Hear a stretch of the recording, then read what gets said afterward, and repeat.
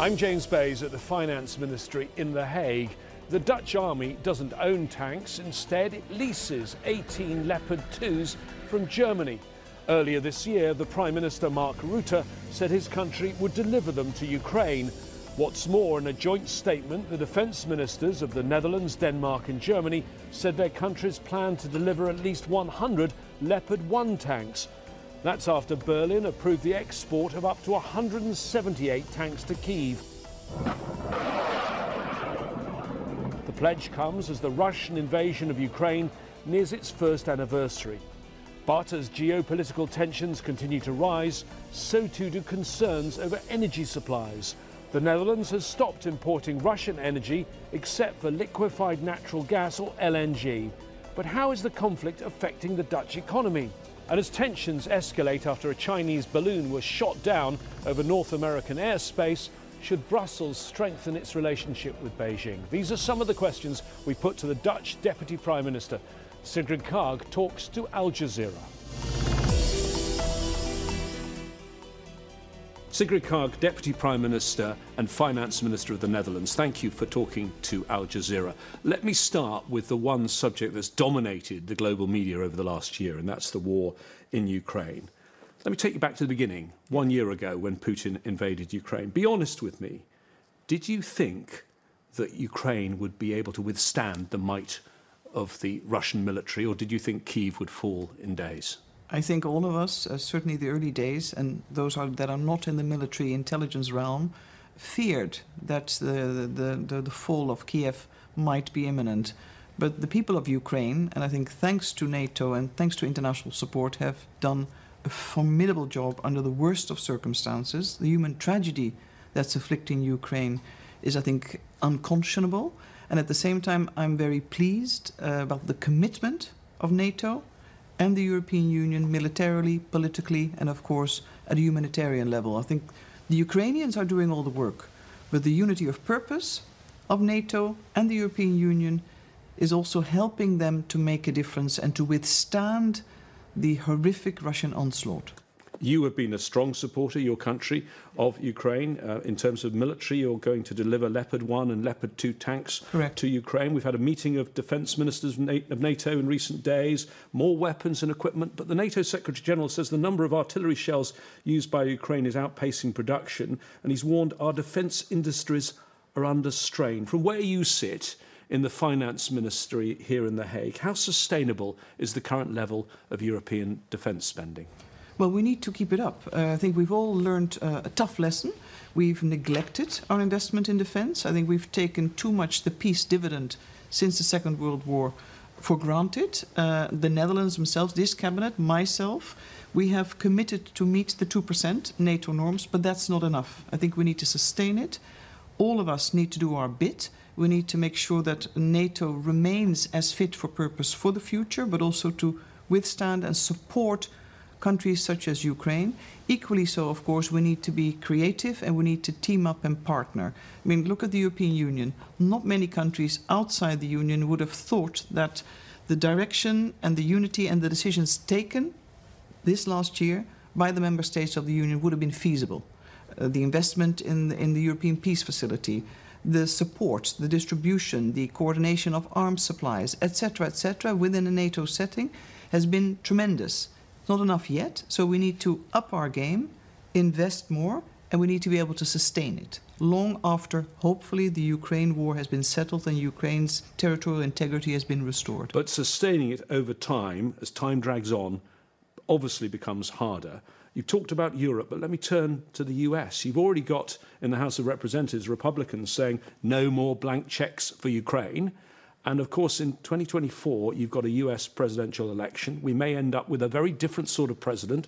We may, for example, end up with Donald Trump in the White House saying, you know, he's going to change policy completely overnight. Are you worried that if the US support wanes, then everything collapses? Well, I don't think it's a time to worry. It's a time to plan, to act, and to anticipate. And I mean by that first of all, we are still very reliant, and in a good way, on American leadership. If the Americans hadn't stepped in the way they had, I think the situation would have been different. At the same time, we owe it to our own continent and our American partners that we do our bit. And that means we need to invest, we need to coordinate better, and we need to make sure we are a reliable partner within NATO and outside of NATO. So we can anticipate whichever changes that may happen. At the same time, we have to be cognizant this is a war on our continent. This is a violation of our standards, of international law, and we need to be there to walk the talk. And as Europeans, we need to do that within all the alliances that we have. So we are prepared for any outcome and perhaps also a future withdrawal or a change of political context. And within Europe, within our own country, we also invest to make sure that, for instance, people that may be doubting, saying so much money spent on a crisis, on a war, not in my country, that we keep up their purchasing power, that we make sure that their needs are met. So the realm of doubt is actually very small, and that we keep echoing and projecting the importance of winning this war, because it's about safety and security of Ukraine, but that of all of us. Many, as you've said, have been surprised by what Europe has done over the last year. We're coming up now to the 10th round of sanctions that the EU is preparing. What, in your view, is still missing from the Western sanctions? That's a tough one, I think. We're honing in. It is the 10th sanctions package that's being negotiated right now. I think the difficulty always is with sanctions. They need to be hard-hitting. They need to be constant. But the impact of sanctions is not always immediate. And I think what we've done has been formidable. But we need to keep honing in on hitting those actors, entities or institutions that are enabling directly or indirectly the war effort. And that's what we keep on doing. And we're getting, fortunately, much better at it, but we need to remain very vigilant. There are always loopholes, and we need to find the loopholes as much as we go for the big picture, the big hit. Tell me about the end game. How does this all end? When is it time to stop the fighting and start the negotiations? Well, for a former peace negotiator, that's a very difficult question. But we've been very firm. We are guided by Ukraine, and the Ukrainians determine the conditions under which the war will be ended, and it should end in a victory for them, and that's the game. So I don't think we'll let off pace. Well, I understand. That's the point that all EU leaders make, but there's a problem with that, isn't there? President Zelensky has made it clear he wants to retake every inch of Ukrainian territory, and not many military observers think Russia's going to give up Crimea easily, for example. Yeah, but at the same time, I'm a little bit reluctant to engage in armchair diplomacy or providing comment whilst a war is raging. And at the moment, all our efforts are on sustaining Ukraine's ability militarily and financially and at a human level to continue this very valiant and important existential war effort. And I think debating sort of scenario B or C is not helping, and it may also feed into Russian propaganda, and none of us want to engage that story. Let me ask you about what's going on in Russia, because President Putin shows no sign of giving up. In fact, he's sending more and more troops. Using the word cannon fodder, I think, really does describe what he's doing right now. But he's proved, I think, that this war, he believes, is existential for him and for his government in Moscow. So if you're going to go with Zelensky until there's a victory, doesn't that really mean you're going until there's regime change in Moscow? Not necessarily. I don't know. I think there are many variables there on the table. What's very clear is indeed that the Russian propaganda and domestic propaganda so far is still holding. It's very difficult for us outside to know, and certainly not when you're not guided by only intelligence information, to know what the Russian population feels, be it in the bigger cities or the remote areas. The casualties, of course, will be an important indicator. Families, mothers and fathers that lose their sons. I don't know enough about the domestic discontent and how that can be fueled, but of course the regime is tough. And it is existential for Putin himself and those around him. And I think we need to bear that in mind. We're sitting right now in The Hague, the city of international justice. Yes. And there's lots of talk about the war crimes and accountability. There's talk now of a special tribunal, and I believe your government is offering to host that tribunal. Correct. How would it work, and could we see President Putin in the dock?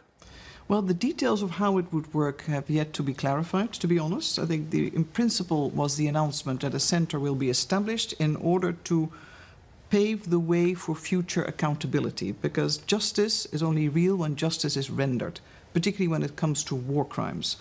So what the center will do, it will guide and coordinate the efforts to collect the data, to gather the evidence for the moment that a tribunal can be established.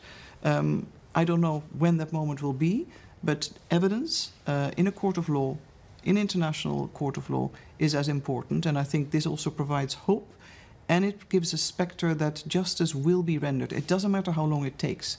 It's important that it will be rendered. Deputy Prime Minister, let me ask you to put on also your Finance Minister hat now. The war in Ukraine has been an important factor in the state of the global economy. We have a global energy crisis, a global food crisis, and soaring prices. How bad are things? Well, globally, things are less gloomy than we all feared. But of course, one could be accused of being Eurocentric, because it all depends on where you are seated, which country you're in. The highly indebted countries have been rendered another blow by this crisis: food prices, energy prices. Eurozone countries have been able to do quite well, all things considered, because a lot of us have deep pockets. We've spent, we've upped income support, and we've taken a wide range of temporary and targeted measures. Yeah, you've done things that aren't really very Dutch. This is known as the frugal nation, and you seem to be spending your way out of the crisis. Some would use maybe the phrase, I'm not an economist, but a sort of Keynesian approach to things. Yes. I went for what we call the bold move. We took a risk, but we sort of took over the risk from small companies and households that were really in a state of anxiety over purchasing power, high energy bills, and historically high inflation. We took over the risk to the side of the government, saying, we will deal with it. We could incur higher debts, but let's provide for that stability and indirectly also continued support for the war effort, which is so important. And then we'll have to fix basically how we will manage to pay off our debts. But not all countries are in such a fortunate position. So we're also very mindful of the leading role of both the IMF and the World Bank in order to ensure that a number of countries do not fall into greater debt, and that we support them with their debt reduction efforts. Do you think you can avoid a recession in Netherlands and the rest of the European Union this year? For the outlook for the Eurozone and most European countries is relatively okay, all things considered. There is very modest growth, but we had anticipated a recession. The Netherlands will see also particularly modest growth, like 0.6% this year, but it's remarkably better than we had feared, and it's partly because of the government support packages, and at the same time because China is reopening, supply lanes are opening, so the economy globally is picking up, but we're not out of the woods yet, because uncertainty will continue to hang over the market, because we're so dependent on many factors, and energy is one of them. People, though, here, like everywhere else, are really struggling. The prices of food, other basic goods soaring. We've seen strikes and discontent. Even if your policies work, you are the Minister of Finance at this time of pain. Are you worried that you're in a sort of no-win situation, that you and your party are going to be blamed, even if your policies work in the end? Yes, but fear is a poor counsel. And I've decided a long time ago that if we do the right thing, it's upon us to communicate, to share that with people, to try to bring them along. But loss at the polls cannot be the greatest indicator of trying to make the right choices. It's upon me and my party to basically communicate that better. Equally so, we are still a well-endowed nation. What we need to do is to really focus on the most vulnerable. There are those in the Netherlands that have tremendous savings. Companies have made huge profits, and yet we have a part of the population that's finding it very difficult at a structural level to make ends meet. And so our attention needs to be primarily focused on them. You talk about companies that have made huge profits. We're supposed to be at a time of a green transition. And you look at the profits of the energy companies, of the oil companies. For example, Shell, a company that used to be based in this country until recently, announced a profit for last year of $40 billion US dollars. Yeah. Some would say that's obscene. A lot of us, including, of course, the general public, are astounded, politely put, by these profits. These companies themselves, of course, claim and that they are investing into renewables and that they're fostering the green energy transition. I think a number of us are asking the question, what is the level of profit that is conscionable? Where do you reinvest? Which level of profit do you use to maintain jobs or create jobs for the future? But there is a societal dividend that also needs to be paid. And I think we're coming up into a new round of negotiations around taxes and levies that ought to be brought to bear. And this is where the different political parties will sort of take off their hats and perhaps put on their boxing gloves. When we look at the global financial system and the economic crisis around the world, you perhaps have a unique perspective, because before you became a politician and now Deputy Prime Minister of the Netherlands, you spent over 2 decades as an international civil servant with senior jobs in the United Nations. Your former boss, the UN Secretary-General Antonio Guterres, has said, I quote, "The world has a morally bankrupt financial system." He says, "Today's system was created by rich countries to serve their interests many decades ago. It requires deep structural reform." Do you agree? It requires certainly deep structural reform. I'm not quite sure if the entire system is morally bankrupt, because that would call the Bretton Woods system, alongside of which we are all a shareholder, also morally bankrupt. I think what is required is a reform writ large, that we're looking at the world through today's lens, how inequality and inequity can be tackled, because it also relates to stability, instability, and security, and what we need to do to foster actions to tackle climate change, to foster growth, but inclusive and green growth, so people benefit. So we look at well-being.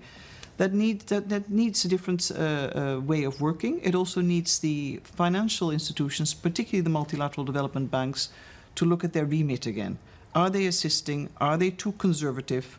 Are they really putting their money where it ought to go? And are we enabling them to do so? And what is the role of the private sector and private capital? There's a huge remit for the private capital to play its part. And I think Janet Yellen, in her ask of the World Bank, has been quite clear. We need to open the space for private sector actors and the financial markets to take on that responsibility too. It can be for profit, but also for people and planet. And I think that's where I would align with Antonio Guterres. Let's talk about China, because it obviously plays a key role in the global financial system. But Western countries, like the Netherlands, don't seem to be entirely sure how to deal with China. Is it a military adversary?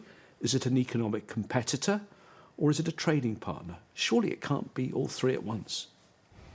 Well, the world would be easy if you could split each part up.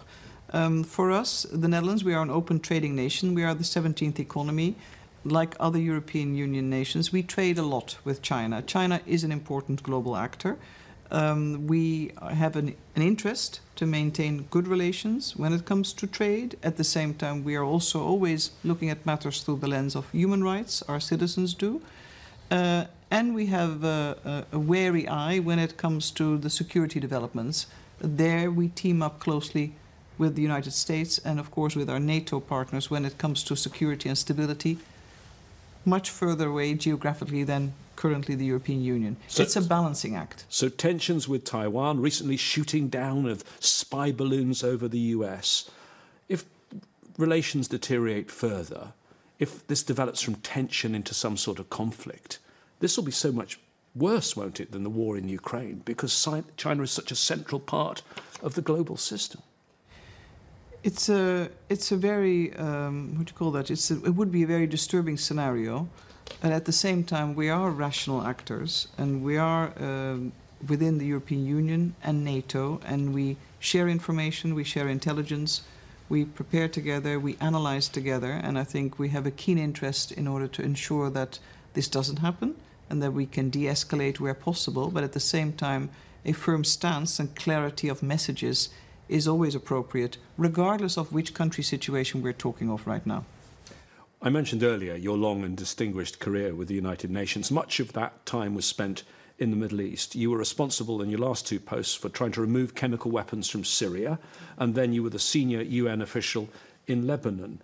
I'd like your reflections on what's happened in those countries in the last 5 years since you left those posts. There are 2 reflections. One of them is when we were doing the chemical weapons elimination mission, there was still the hope and the belief that this could create a pathway towards a negotiated outcome for the Syria crisis, the war, in line with Security Council resolutions.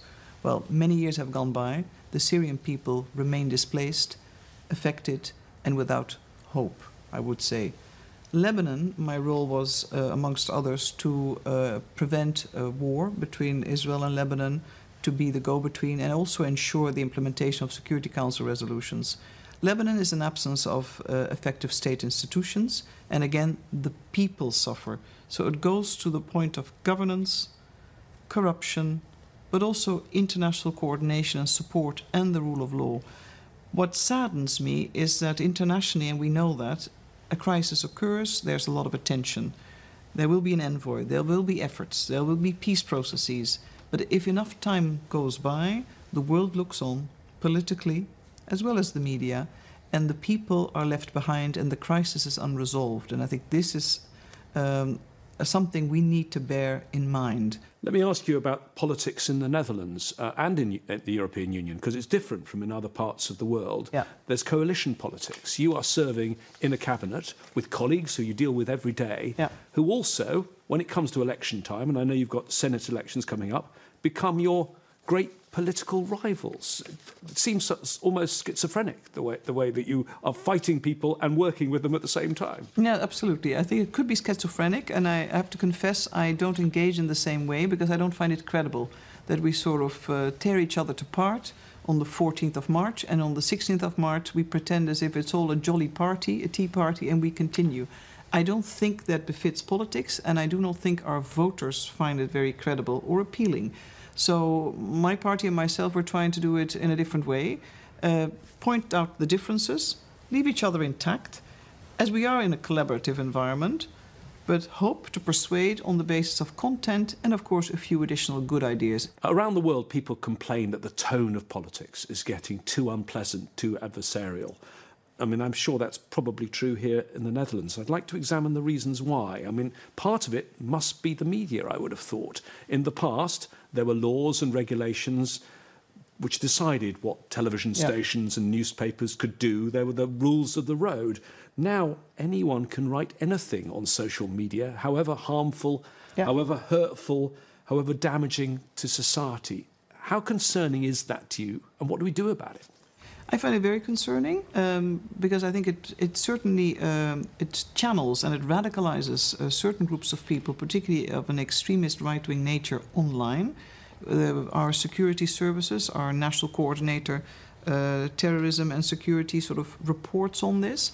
It's worrisome because the target is often also our women, so misogyny thrives online and social media, and people of color or people of a migration background in the Netherlands. They're even more being victimized, or they're basically they present the bone of discontent for other groups. It provides a feeling of unsafety, it provides for a lack of security, and it also actually pushes people out of politics or the public domain. And this, I think, actually ultimately damages our state and our freedom of speech and the way our democracy is built. For you, is there a particular challenge right now in times like these, being a female political leader? I would say yes.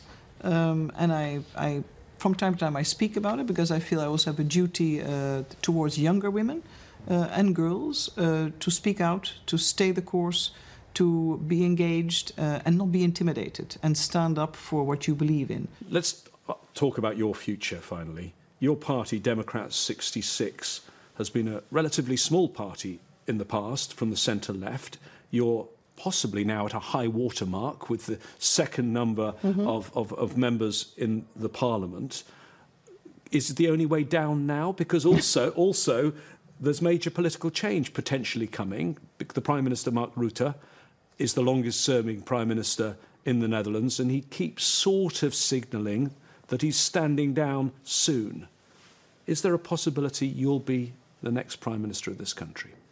Well, that signal I didn't pick up, that he might be stepping down soon. You might have spoken to the opposition. I'm not quite sure if it comes from him. Is it a job you'd like? Well, I think if you stand for elections, you have to be in it to win it. That's what I said at the last electoral cycle. What I would do in future, it depends on many factors. At the moment, we have such a challenge in front of us in dealing with our program and our agenda on climate change, sustainable finance for the country, but also at a European level, sustaining our effort in support of Ukraine, making sure we meet the 2% NATO norms, or perhaps beyond. We have so many issues on the table. I don't look that far ahead. I hope that I can make my contribution, and that whatever I've tried to do will be remembered in a way that it made sense and it was valuable for whichever role I fulfill. Sigrid Kaag, Deputy Prime Minister of the Netherlands, thank you very much for talking to Al Jazeera. Thank you.